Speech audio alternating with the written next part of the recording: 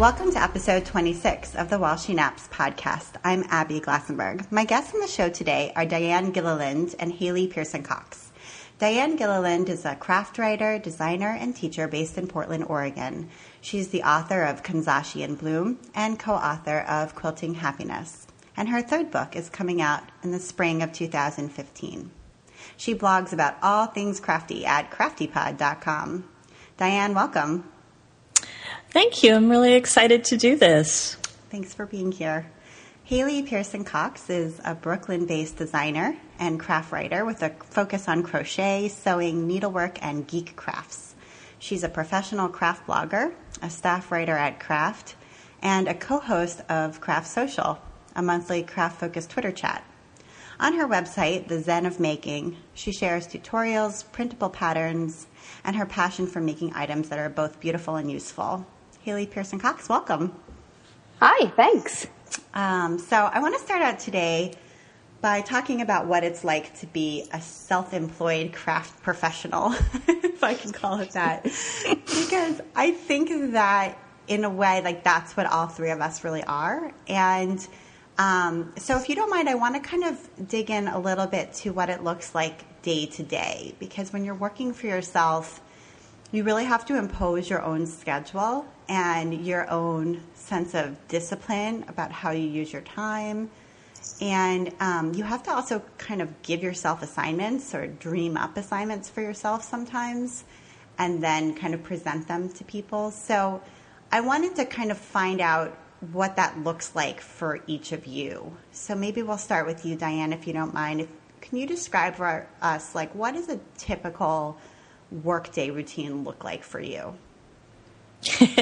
That word typical is right. Hard. It doesn't really exist. But, well, the thing is that when you're self-employed and you're basing your self-employment on freelance income, you have to invest time in making the work, and you have to invest time in creating future work and income for yourself. And neither of those things can really be allowed to slide. If you get really focused on doing this deadline now, then when you turn it in, you've got nothing after it and you're scrambling to pay the rent, So I try to divide my days roughly in half, and I try to do my building of future opportunities in the morning while I'm freshest, and then in the afternoon I devote myself to production work on deadlines that I already have, and that seems to work well. Creating future work is so many things at once. It's actively building relationships, and it's, like you said, kind of looking around and dreaming up new opportunities for yourself, and then figuring out who are the people and where are the places that you need to reach out to make that happen. And it's marketing things that you already have in process. So, you're really juggling a lot. But as long as I make sure that I make time for those two broad categories of things each day, it all seems to work pretty well. Yeah, I like how you describe trying to secure future work as being just as important as doing the work that's on deadline now, because that's so true. Haley, what does your day-to-day sort of, if there is a typical kind of work day routine, look like? Well, similar to what Diane said, my days are pretty much evenly split between generating new work or working on, I'm a blogger for craft, so I have deadlines every day and posts that exist every day that go up. And so sort of the first half of my day is the work that I already know that I need to do and following up on work that is in the future. And then I try to spend the second half of my day actually making things or editing photos or blogging or designing new projects. Okay, so it sounds like because you have kind of an outside regular employment piece too, you have to fulfill those obligations first, obviously. Sure. Yeah. Okay. Yeah.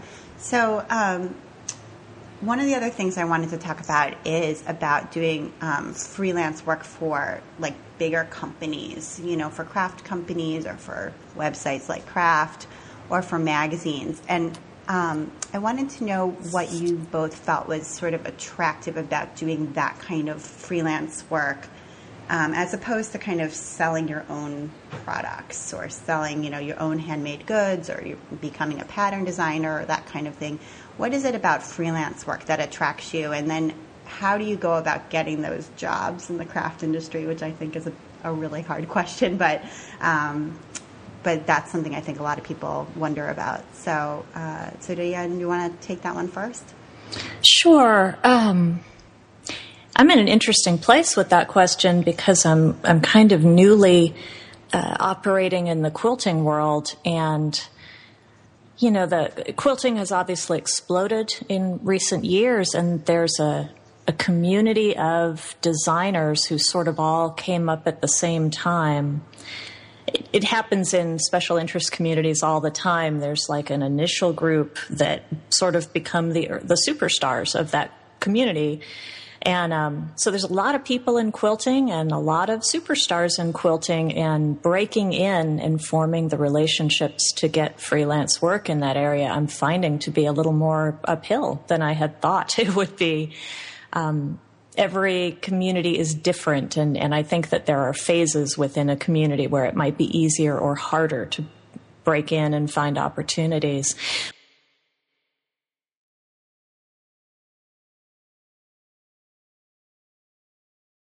Back in maybe 2006, 2007, I was kind of one of that early group for more of a general craft community, right? So that was when it was all about the indie crafters and not your grandma's crafts and that kind of thing. And at that time, because I was there early and was sort of one of those people, opportunity really just showed up for me. I just had to check my email. It was a great time to be a freelancer. But, things evolve constantly, so that wasn't a permanent condition, sadly. It never is. So it's been interesting to contrast that experience with trying to reach into quilting now. I still love to do freelance work for craft companies. I think that a lot of times you get more interesting creative challenges that you might not have gotten to on your own. I think that in some cases and with certain companies, the compensation might be better than you'd be able to eke out for selling your own thing. That's not a universal condition. It's always changing. But, I think that it's easier in some ways and more straightforward in terms of the path to the income to do freelance work for companies. But that said, I strongly believe in sort of mixing the two. So I have income streams of selling my own things, and I have income streams of doing work for other companies. I think it's hard to go 100% one way or the other. Yeah, and for me, I feel like the times in which I can combine the two, which is rare, but it does happen. For example, a lot of times with a magazine contract, you can design for a magazine based on their specifications. We want a spring project with these particular colors and made up in these fabrics, for example.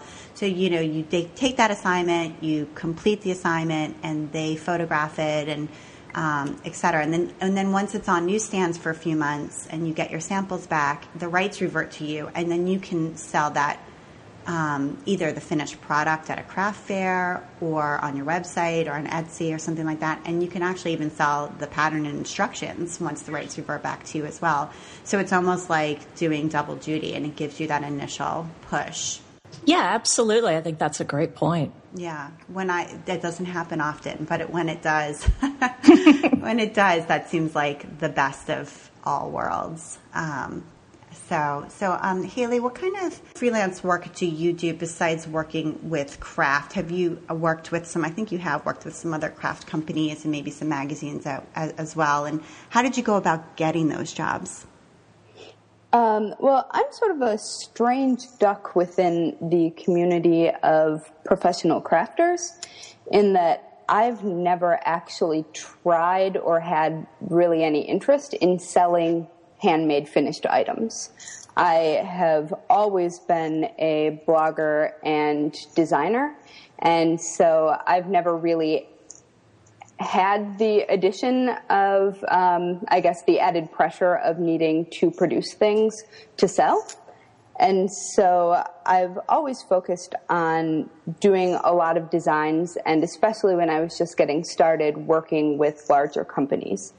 And so, like you said, I do work for Craft specifically, and I do daily blogging, and I also design original projects for them every once in a while. And I've worked with other larger websites like Fave Crafts, and I've also done some work for books, and specifically like one-of projects if a friend of mine has a book coming out. And so I guess when approaching getting that kind of work, I've found that working for one company and getting your foot in the door initially and starting to have the kinds of professional relationships and relationships with other makers who also do the same kind of work that you do often leads to getting other work in other areas and people recommending you for jobs that they can't do or don't have time to do. And so it's really sort of an interesting balance between coming up with your own good creative ideas and spending time going to, say, trade shows or local events and meeting other makers with whom you can develop relationships and meet other people. And sort of get introduced to areas that you aren't necessarily already a part of, and getting work through that. And that's one of my favorite things about the crafting community, I guess, is that making friends and knowing what other people are making really does help you get work. And it isn't just putting the sort of label of networking on something that you don't really want to do. It's great and fun to meet other makers, and that can often lead to opportunities that you hadn't planned on. Yeah, because posting something on Instagram, right, could be seen as networking, but it's also really fun. Yeah. So, and it's, relationship building sometimes, and showing your work, getting other people to notice it or comment on it or show it to a friend. And through those, through that sort of quote unquote networking, which is also actually just sort of a fun part of your day, sometimes new opportunities can come to you just that way. Exactly. Yeah. So both of you have been to industry trade shows, and I have to say that I haven't been to a trade show. So just first tell me what trade shows you've been to, and then we'll kind of delve into a little bit about like what you learn at each of those. So Diane, what shows have you? I know you've been to Quilt Market. Yeah, let's see. I've been to Quilt Market. I've been to CHA, which is the Craft and Hobby Association's trade show. Yes. Those are the two big ones, I feel like. Let's say that's it. Okay. Yes. And Haley, what about you? Oh, well, I've been to Craftcation, which sort of counts. I've been there too. Exactly. And CHA, and I also came from book publishing professionally before I was a blogger, and so I've been to all of the big events in book publishing, like Book Expo and the American Library Association trade shows and the Public Library Association trade shows, which, surprisingly enough, have a whole lot of focus on DIY and events related to that. Interesting. What kind of publishing work did you do? I was in sales and marketing. Nice. And so, I worked with movie books and sort of coffee table picture books and things like that. Okay.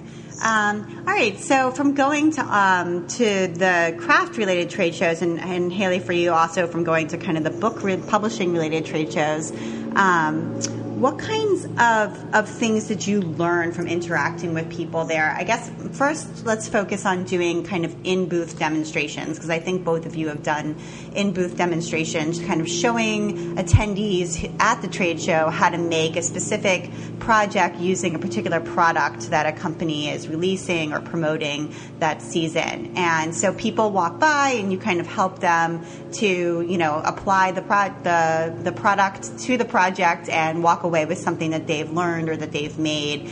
So you're the demonstrator in that, particular position. So what is that like? And I'm imagining you learn something from interacting with sort of the public or a portion of the public that way. Yeah, I worked quite a few shows with Clover.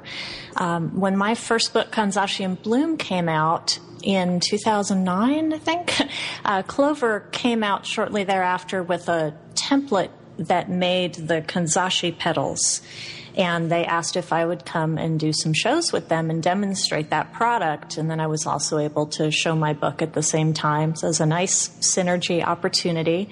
And I had a great time at those shows because it's so helpful to see real people interacting with the craft. Like if I've taught Kanzashi, I don't know, 2 million times at this point, my brain creates all kind of shorthands and things, and it's always really helpful to see people who've never done it before and what questions they have and how they approach the process. So doing that at a trade show like CHA for 3 days was like a turbocharged exposure to that kind of learning experience. And then just from an industry standpoint, it was interesting to see the mindsets of the people coming up, because they weren't really crafters so much as business owners trying to think about how this product would fit in their businesses. So they were really looking at the craft on a very different level than someone who was excited about making the flowers themselves. And so I learned a lot by sort of watching the conversations they would have with each other while I was doing my demo and the questions they were asking me. The whole thing was just a great experience. I actually like approaching a big show like that as a demonstrator because I find those shows so overwhelming sometimes. It's very helpful just to have one place to be and sort of let the show come to you a little bit as opposed to walking around and taking the show in.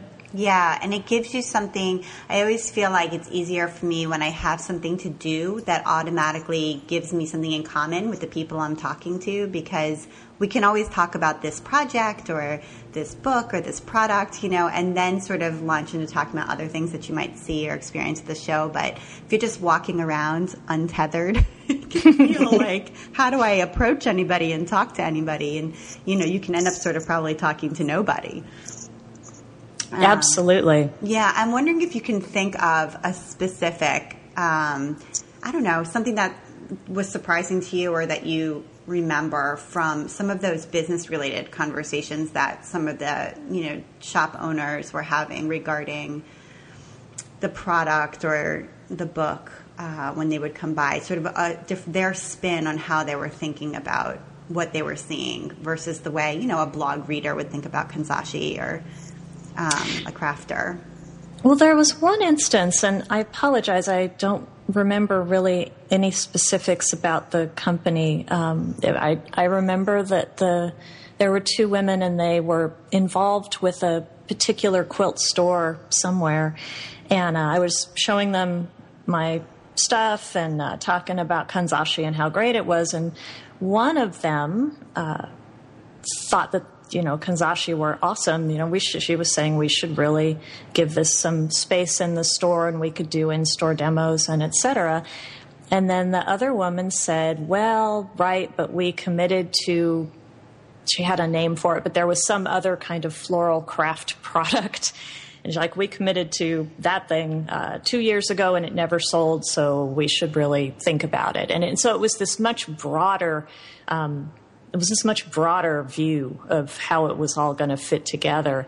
And since the product was so new, the only thing I had to go on was, it was pretty much the hit of that CHA, there was a lot of buzz about it, but I couldn't point to like, hey, these sales figure history tells us this. We didn't have any of that yet. So all these shop owners had to go on was their gut and their experience, and they were using that a lot for decision making. Right, that's fascinating. Yeah, what a valuable experience just to be witness to some of those conversations, even if maybe to a certain degree it sort of feels like hurtful, like sometimes you're like, but really it's fun, but you can't, you have to kind of see it from their view, which is a business point of view. So that's interesting. So Haley, what kind of demonstrations have you done at some of the trade shows that you've been to, and what did you feel like you got from those experiences? I've done two different kinds of demos. One is a make and take, where people actually come and do a hands-on project with you, and you lead them through the process. And those are usually projects that are designed specifically for a trade show environment. They're quick, and they're designed to show people in sort of a real-world setting how to actually use a product. And so those are sort of fun because it's a challenge to design a project that people are going to be excited about making while making it quick enough to do in sort of a walk by, stop in the booth setting. And I'm not necessarily known for quick and easy. And so I find it to be a really satisfying challenge to design those kinds of projects. And you learn a lot about how people who are not professional crafters interact with a product, because it's often maybe a little more straightforward than I necessarily consider products. They want to see how it works, and they want to use it the way you're using it often. And so it's kind of fun to see sort of the differences in how people think about and approach making when you're in sort of a more structured setting. And then the other kinds of demos that I've done are just the straight up demonstrations. So being in a booth and showing a hopefully large crowd of people how to do one thing, or speaking about one thing at a time. And that's the sort of thing I usually do at like Maker Faire or something like that, where you're going to get a decent crowd and people are willing to stay put and learn something. They're not on their way to a sales appointment in the booth next door. Right. And what kind of thing would you demonstrate? Like, what would be an example of something you would demonstrate in that setting? I did a basic embroidery demonstration, showing how to use some basic tools and just enough information to get people started at a Maker Faire recently. And that went over pretty well. And people also had the opportunity to pick up some scrap embroidery floss and some fabric and give it a try. But the demonstration wasn't sort of a step-by-step, wait for everybody to catch up sort of approach. Right. Just enough to get them going, as you said. Yeah, cool. Well, hopefully I'll have an opportunity in the coming year to sort of see what a trade show like that's like myself. That would be fun. So I want to talk a little bit before we get into our list of recommendations of great stuff that we're all three enjoying right now. I want to first talk about things on the horizon. Diane, I am really excited about your upcoming T-shirt quilt class with Creative Live. So can you describe like the format of Creative Live classes for us? Because they're a little bit different from some of the other online classes people might be familiar with. And then what exactly your class will be all about. Sure thing. Yeah, I'm super excited about this too. I've taught so many 2 and 3 hour craft classes that it's been a really interesting challenge to sort of formulate what's going to be 12 hours of live teaching. Wow. For people. Yeah, it's been a really interesting challenge. But in a way, it's super nice to have the luxury of time to cover all the details. Usually I'm having to really speed things up to get it all in a couple hours. And so now I'll be able to really dive into as much detail as I've always wanted to. But so Creative Live classes are broadcast live on the internet. So my class, for example, is August 21st and 22nd, and it will be broadcasting between 9 a.m. and 4 p.m. Pacific time on both those days. And you can tune in for the whole thing or at any time and watch it.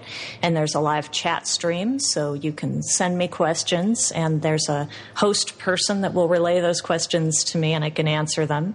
Or you can chat with other people who are participating live as well. There's even a studio audience that will be crafting along with me, and so we'll be checking in with them and getting their questions and perspectives.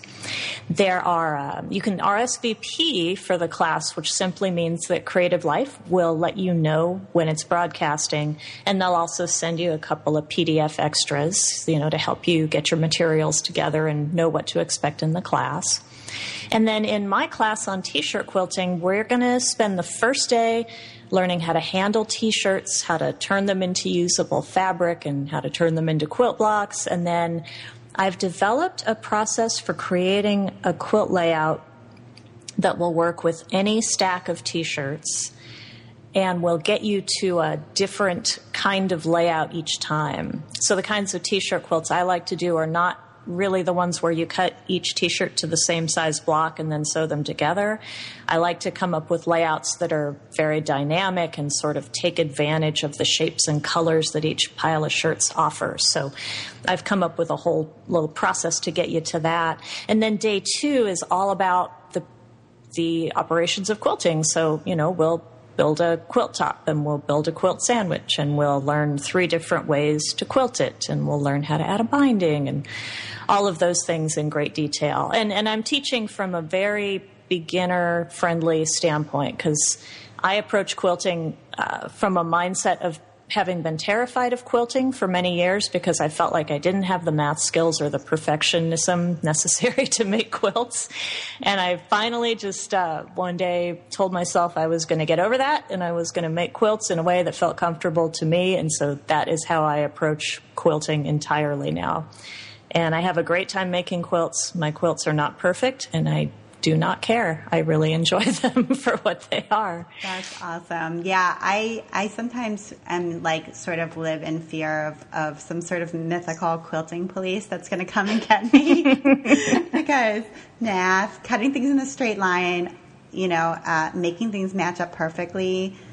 Those are not my strong suits generally. I mean, I do a fair amount of math, and I do a fair amount of cutting things in straight lines and making things match up perfectly, in all honesty, in the work that I do with softies and dolls. But somehow with quilting, I feel there's a really high standard. So it's good to hear that your class will work with people like me who who want to accept our imperfections and still make something really cool. So I might be the quilting police. It's entirely possible. Don't come over. No, I'm kidding. It's you. Only for me.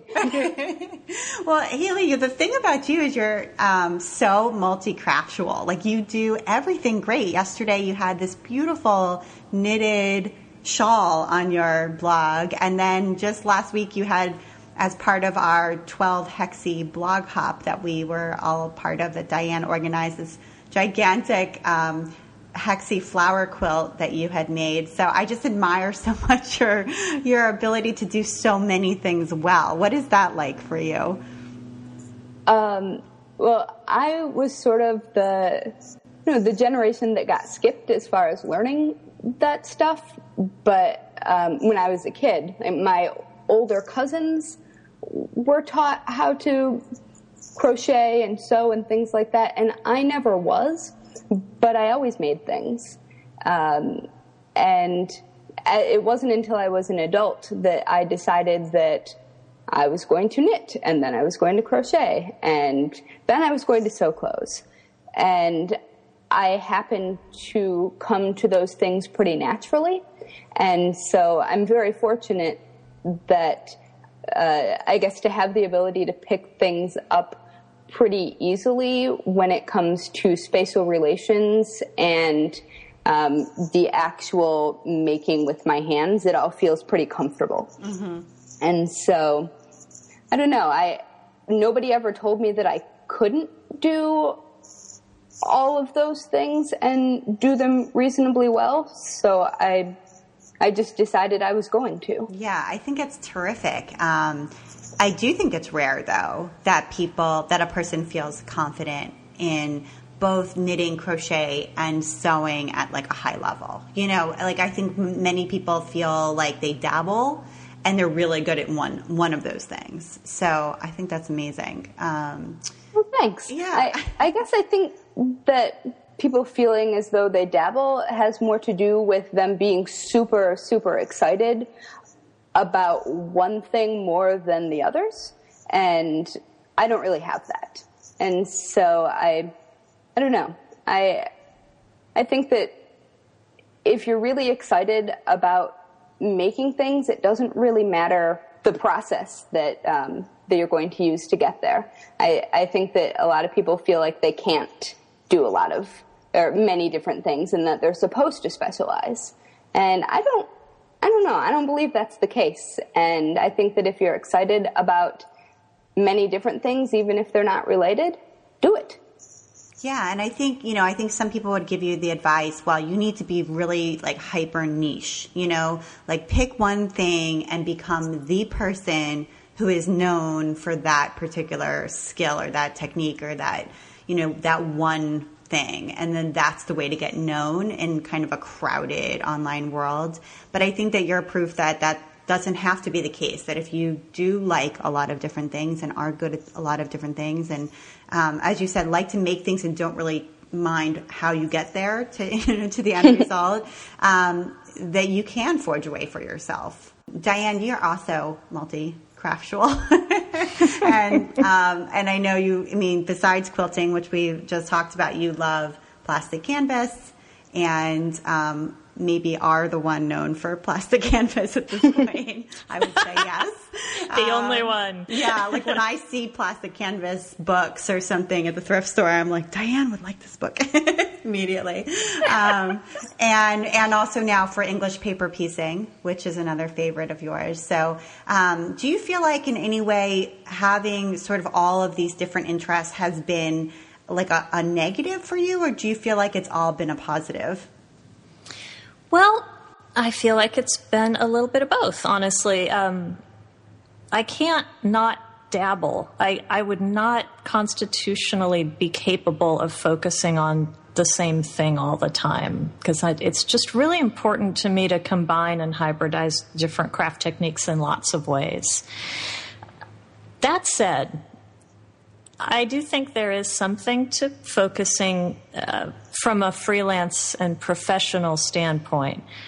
I think, Haley is shining proof that everything I'm about to say is not an absolute, but, I do think that if potential professional contacts can have a handle on what you're about quickly and easily, it's sometimes easier to work with them toward a direction where they're ready to hire you. It is sometimes harder when it's like, yes, I'm a super general crafter, to have a company understand that, and you can hire me for this specific thing and that specific thing. Especially when there are so many people, as you said, in the space, trying to do the same kinds of work. So, slight detriment there. And of course, yeah, I adore plastic canvas. If I had focused entirely on plastic canvas for the last 5 years, I might really have built some things up from a business standpoint, right? Like I might have a whole slew of published patterns, and I might have started working with publishers who produce books and things, and all of that would have been great, except that I've been focusing on many other crafts at the same time. In some ways, it's harder to get as much done professionally if you're in a lot of directions at once. And I kind of constantly feel like the lack of what I haven't accomplished, if that sentence makes any sense, which I'm not sure it does. But you know what I'm saying? Yeah. And yet I would not really be able to focus. I would get bored. In the end, the work has to make you feel satisfied and make you happy, and otherwise it's not going to be gorgeous and perfect and complete and all of those good things. It's not, people really want to be part of something when they see how happy it makes you and how passionate you are about it. And so if just pursuing plastic canvas, for example, for years and years might have been a route to a certain level of success in that one area, but might not have made you feel satisfied, then in the end, maybe it wouldn't have been. So it's an interesting thing to think about, because I do feel like in certain ways I do have kind of a niche area that I focus on, and sometimes I struggle against it, but I just want to spend time working on something else right now, and then I'm like, am I wasting time by working on something else when I should be focusing on a new pattern and that sort of thing? It's kind of a constant back and forth, but I don't know. Big ideas to mull over. So, all right. So if you don't mind, I think we should just jump into our list of recommendations. Does that sound okay with you guys? Yeah. All right. Cool. So I asked both of you to come up with some things that you are really enjoying right now that you would recommend to people, and I've come up with a list myself. Haley, let's start with you. I wanted to hear about the AccuQuilt Go, which is a fabric die cutter, but it's like a small one. Yeah, the AccuQuilt Go Baby. Oh, sorry, it's called Go Baby. Not Yep. Go. Well, the Go is the bigger one. Got it. Okay.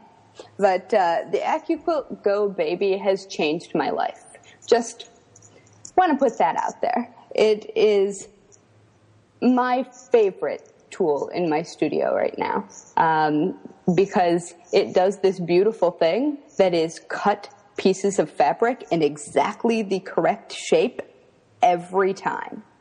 And that doesn't necessarily sound like something that would be totally life-changing, but if you've ever fought with fabric weights or had your ruler slip while you were cutting, I feel like you could understand how getting multiple perfect shapes from a machine would be a little bit magical. Oh my gosh, definitely. Because cutting for me is like the biggest roadblock to quilting, because I just am terrible at cutting things perfectly, and I will mess it up, and then I'll be really sad that I wasted my gorgeous fabric. And it's also time consuming cutting, So what kind of dies, what are the shapes of the dies that you use the most often?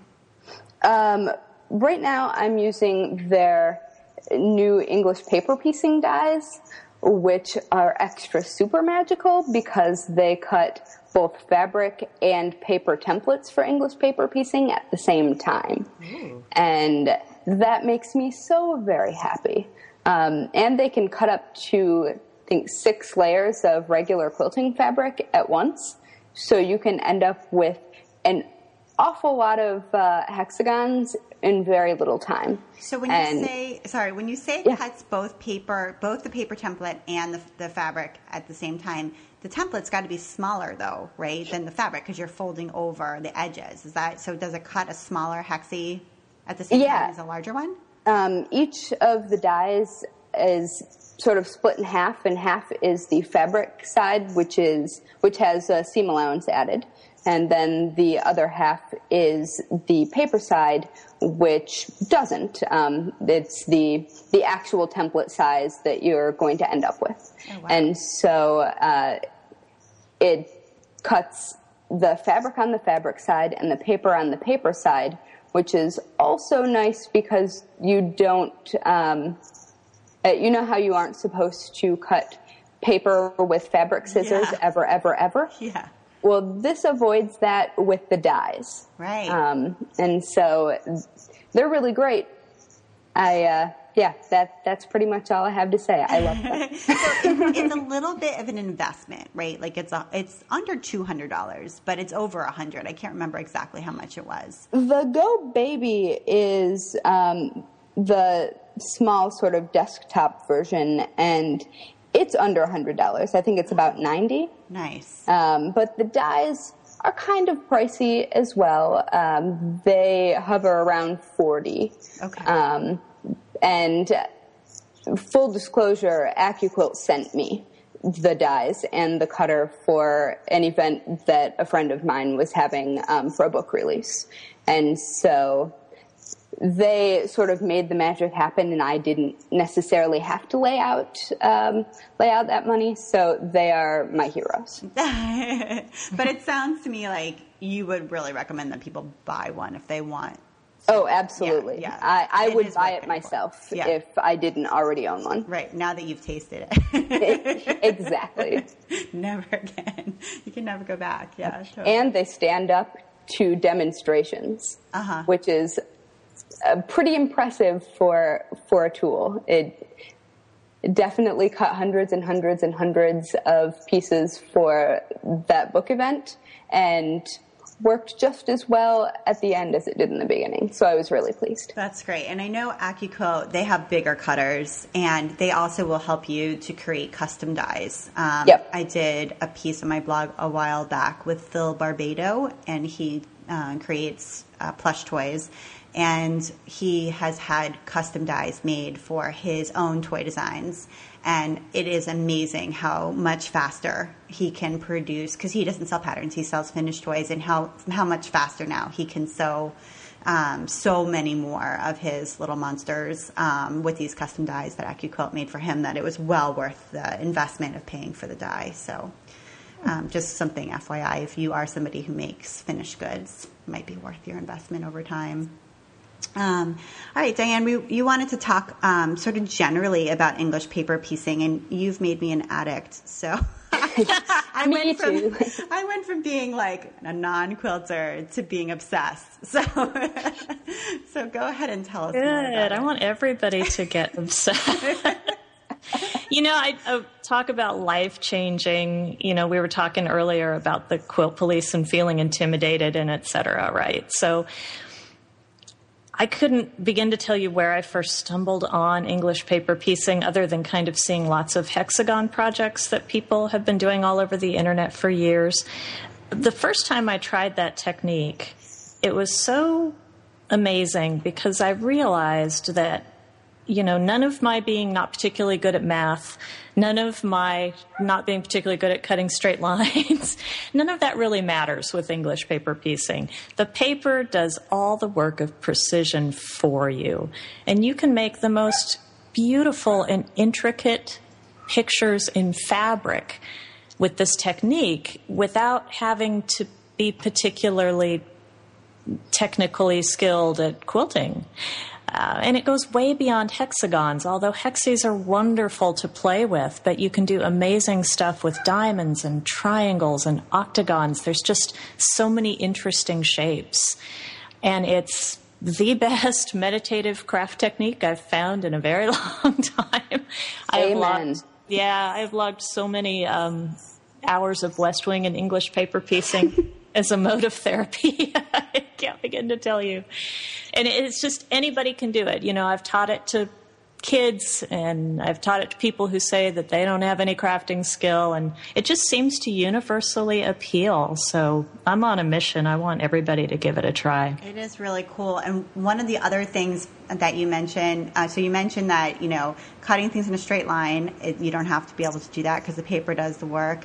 And so but the other thing that I always think is great about English paper piecing is that they are hand sewn, and so the hexagons are the shapes that you're sewing together. But in the beginning, I was like, well, I'm not going to be able to do this because when I hand sew, I don't have they're not like the most perfectly spaced stitches, or they're just a little bit imperfect. And I was worried that all that hand sewing that was not perfect would show, but it doesn't. So it's totally mobile, and you can if you're not perfect at hand sewing, that's okay, because it's all on the underside. You're going to just whip stitch, and then you don't see those stitches.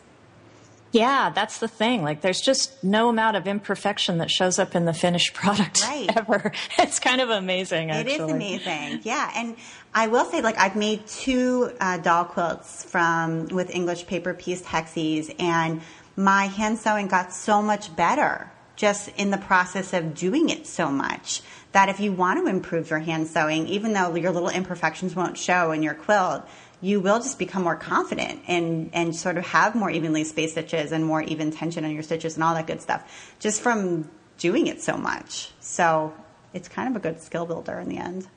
Yeah, it really is. And it's also just something that you can just kick back and do, right? Like you said, you can take it with you anywhere. It's a great thing to watch a movie or a baseball game with. It's just a really nice craft to carry around in your life and use those little bits of time that pop up.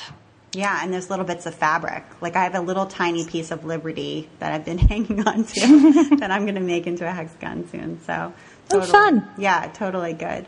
Okay, so one of my recommendations is a newsletter that I just signed up for. It's not quite a newsletter. It's called news.me. I don't know if either of you have heard of this before. I just heard about it last week and signed up. Basically what it does is you connect it with your Twitter account and with your Facebook account if you're on Facebook.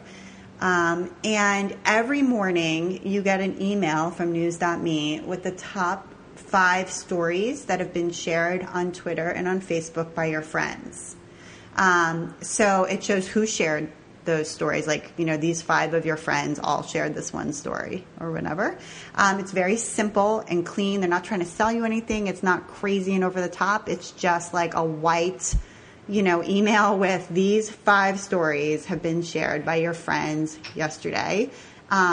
It's great for, things that you might have missed, we talked about that afternoon period when we're being creative and trying to work on our own projects. And I tend during that time to kind of turn everything off so that nothing's beeping and calling my attention and I can actually complete, a creative project. And during that time, though, I miss stuff that's happening, of course. Like people are sharing interesting things or, something that's going on, people are discussing. And so when I pop back on in the evening, sometimes I've totally missed out on that whole thing. So it's useful to get the top 5 stories shared by your friends in your email. It's totally free. I like it. News.me. So I recommend it. It's cool. That is cool. Writing that one down. Yeah, totally. Just try it, right? I always feel like with these things, try it. Like subscribe. Try it for 5 days. And after the 5th day, if you're like, this is just not for me, just unsubscribe. You haven't lost anything. But if you're getting something valuable, like this morning, I retweeted something that I saw on news.me that came in this morning and I had missed. So, it's worth it. If you'd like to share interesting content with your followers and might have missed things. So there you go. All right, Haley, we're back up to you. This is so cool. It's called Foldio. Tell me more about it. I looked it up when you recommended it and I was like, this is so cool. Yeah, it is definitely, I don't know where on the internet I saw it, but I immediately had to have one. And what Foldio is a portable photography light box. And it's very small. It's less than a square foot, but it has a built-in LED strip, and it folds small enough to put into like a shoulder bag. And it takes maybe 10 seconds to set up. And you've got a fully functioning light box to snap a quick photo of pretty much, anything that fits within a square foot. And so it is wonderful and quick and so much easier to deal with than my giant light box where I have to set up the lights. And it has made my life so much easier. And I'm actually working on a review of it right now. So cool. And so I'm especially jazzed. So it comes together with magnets, right? It's not like Velcro. It's like, it kind of like hook the magnets kind of attract each other, and that's what makes it into a square box. Is that right? Yeah. When you put it together, the tabs along the side come together with magnets, but it also, when you fold it up, holds itself together with magnets, so it doesn't make a mess or come unfolded or anything like that. And it's very neat and very smart. And usually with things like this, there's something that I would change. And I can't think of anything I would change. The magnets even hold the battery off to the side so it doesn't get in the way when you're shooting. That's cool. I mean, it's really fantastic. So, and when it folds up, is it like the size of a file folder? Like, is that around the right It's smaller than that. Wow. It's, I think it's about a foot by a foot and less, maybe half an inch thick. Wow, that's so. Great. Yeah, it's small, and it comes with in a neat little handy bag that you can put it in, so it protects it. But it's really sturdy and lightweight, and I really like it. It does exactly what it's supposed to do. And the LED lights are bright enough that it provides a good amount of light inside there. They are bright enough. I was actually just on their website yesterday and noticed that they have two versions. One has one built-in strip of LEDs and the other one has two strips. Oh. I have the one strip, and it certainly provides enough light for most of what I do, but the two-strip one looks super bright, and I was actually really surprised that the LEDs were really bright enough to light a light box. That was the thing that I was most skeptical about when I ordered it, and they really do. And I bet the two-strip works even better, but I haven't tried that one. That's cool, and it's great if you want to take a really good picture with your phone too, because you can just travel, wherever you are and take a really nice close-up shot with a, seamless background and all that good stuff. But I think it would be really great for Etsy sellers. I'm not one, but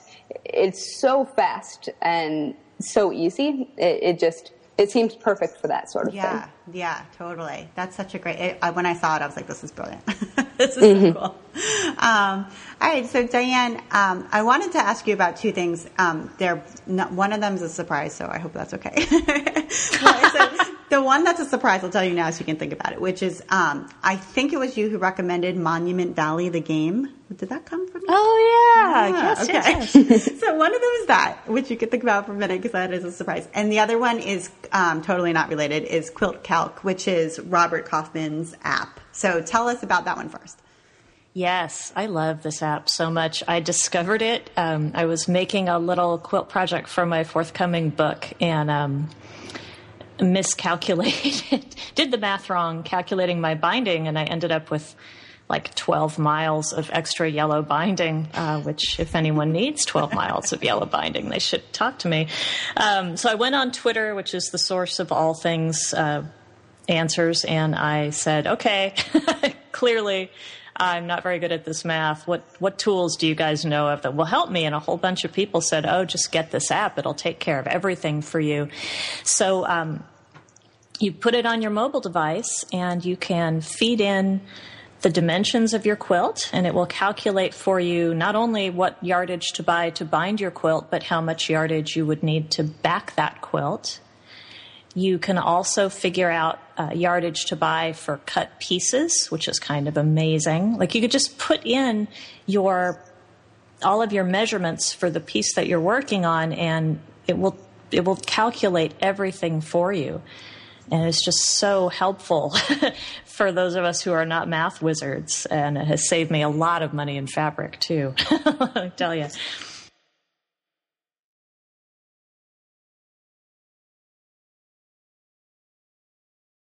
Yep, I just carry it with me to the fabric store and put in my dimensions, and boom, go to the cutting counter. It's the greatest thing ever. That sounds great. And Haley, do you have this app as well? Yeah, I do. I totally agree with Diane. It's fantastic. Quilt Calc, guys, go get it. Okay, that sounds like a good one. And is it free? I don't remember looking whether it's free for the... I got it for free, yeah. Okay, cool. Yeah, I think so. Okay, cool. So why not? Just go get it. Okay, and Monument Valley. So this is a game on, we have it on our iPad that I got recommended. I actually don't play very many games, and so it's actually only been played by my 10-year-old, but she's sort of obsessed with it now, and it's really beautiful from what I've seen. So what is this game about? It's a beautiful kind of a puzzle game. Your character is this tiny little person who's wearing like a tall pointed hat, and she's a princess, and she's wandering through this land that's kind of a dead world. All that's left is the monuments that the culture created. So each level is this beautifully executed piece of artwork involving some kind of a complicated building shape. And your job in the game is to walk around this building and figure out how to get from point A to point B. And the building can usually be rotated a couple of different ways. And when you rotate it, it reveals little hidden doors and passageways. There's nothing violent about it. It's a game where you cannot be killed. It's beautiful, really meditative music accompanies it. And so it's this little immersive world where your only goal is to be patient and keep trying different possibilities until you find the solution. And then there's a little storyline that as you complete each level, it kind of reveals more about this world, and your little princess character is helping to heal the world. So it's kind of a little beautiful and positive storyline at the same time. It's just absolutely compelling. So I think I paid $4.99 for that one, but it would have been worth it at twice the price. Yeah, when I saw it and I looked at it in the App Store, I just went ahead and bought it too, because it does seem like a good game for all the reasons that you mentioned. And the music is nice, actually. I mostly experience it through the music because she's playing it on the couch. And I'm like, sitting next to her. So I kind of do like the music, I have to say. Okay, so that was a good one.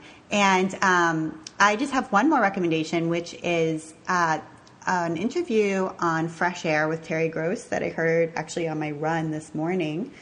First of all, I love Terry Gross, and I often tweet that I wish Terry Gross was my mom. I love my mom too, but I also love Terry Gross. And if she was my mom, that would be very nice. But anyway, so she interviewed George Takei, who was Mr. Sulu on Star Trek. And there's a new documentary that's just about to come out about him, which is, I guess, why they did the interview. It's called To Be Takei. And it's all about his life. But he has a fascinating life. He's Japanese-American, and his family was interned in the internment camps during World War II. And he was 5 when they first were sent to Arkansas from Los Angeles.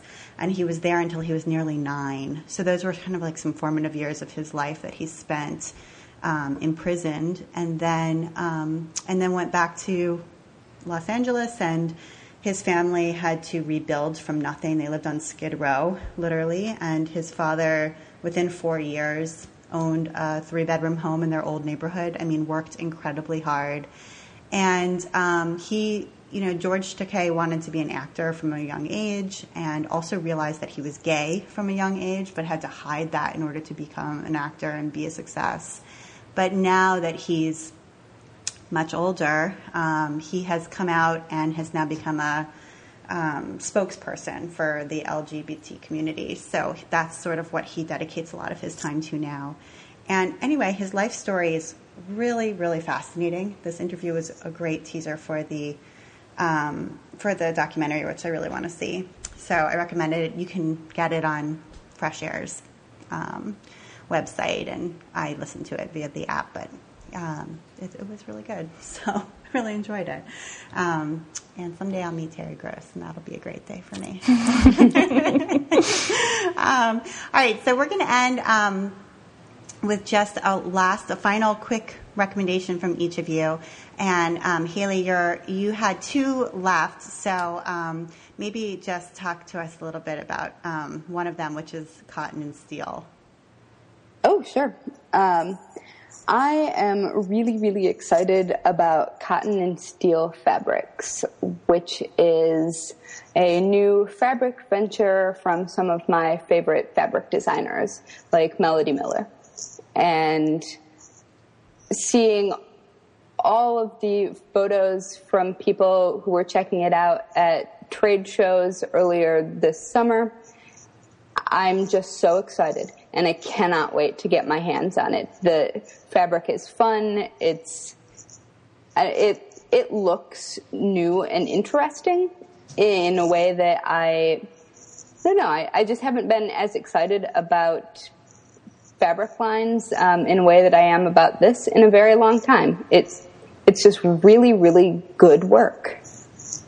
It's very artistically done, I have to say, and I've watched some of their sort of trailer videos. I love that everything is a trailer video now, by the way, and you really get a great sense of how it all came together and how all the prints coordinate with one another. And I also don't often buy fabric from like big designer fabric lines, but this one seems irresistible to me, so I agree with you. All right, and Diane, you get the last pick, which is a book called Quilting with a Modern Slant by Rachel May. Yes, I adore this book. It came out from Story Publishing earlier in the year. And full disclosure, they're the publisher of my forthcoming book, and I love them, but I would love this book independently of them as well. So Rachel wanted to document the modern quilt movement. And I think the modern quilt movement is an exciting thing, but it's also become, in a lot of ways, a big business because there are so many modern quilters. I'm so impressed with what Rachel did, which is she looked at modern quilting from a very broad perspective. She talked to, the current group of superstars, yes, but she also went far afield and talked to people who have been quilting in a modern style for decades.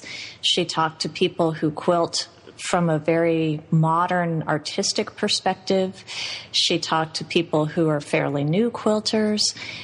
And she blended all of their perspectives in this book that is just such an inspiring and challenging and interesting read that really makes you come to terms with kind of who you are as a quilter and what that craft means to you. It's a how-to book in the sense that there are some tutorials tucked in for basic quilting processes and small projects. But I think it's more than that. It's really more of a thought piece. It's really a book that you sit down and read and unpack the questions it asks and journal about it. And craft books are so often project-oriented, which is not a bad thing. But it is something that is very common. And I think that this Quilting with a Modern Slant is a very uncommon craft book. And if you have any interest in sewing and quilting, it's well worth taking a peek through it. And Three Cheers the story for taking on a project like this that was different from other craft books. And it's a risk to do that. And it sounds like it is a risk that really paid off. And I just think it's great that a publisher is willing to kind of go out on a limb and do something that isn't quite the same as every quilting book that's already there. Story is just a wonderful publisher. I just, everything I've seen come out of them, especially in the craft category in recent years, has just been really worth attention, really worthwhile and fresh. That's great to hear. Good to know, too. Well, Diane and Haley, it's been so great talking to you both. Thank you so much for taking the time to be on the While She Naps podcast. Thank you. It was fun. Okay. Yeah, thank you. It was great. Good. All right. So you've been listening to the While She Naps podcast. I'm Abby Glassenberg, and I invite you to visit my blog, whileshenaps.com, where you'll find helpful information for creative entrepreneurs, as well as tutorials and patterns for making stuffed animals and dolls. And if you enjoy the show, tell a friend about it. Thank you so much, and I'll see you next time.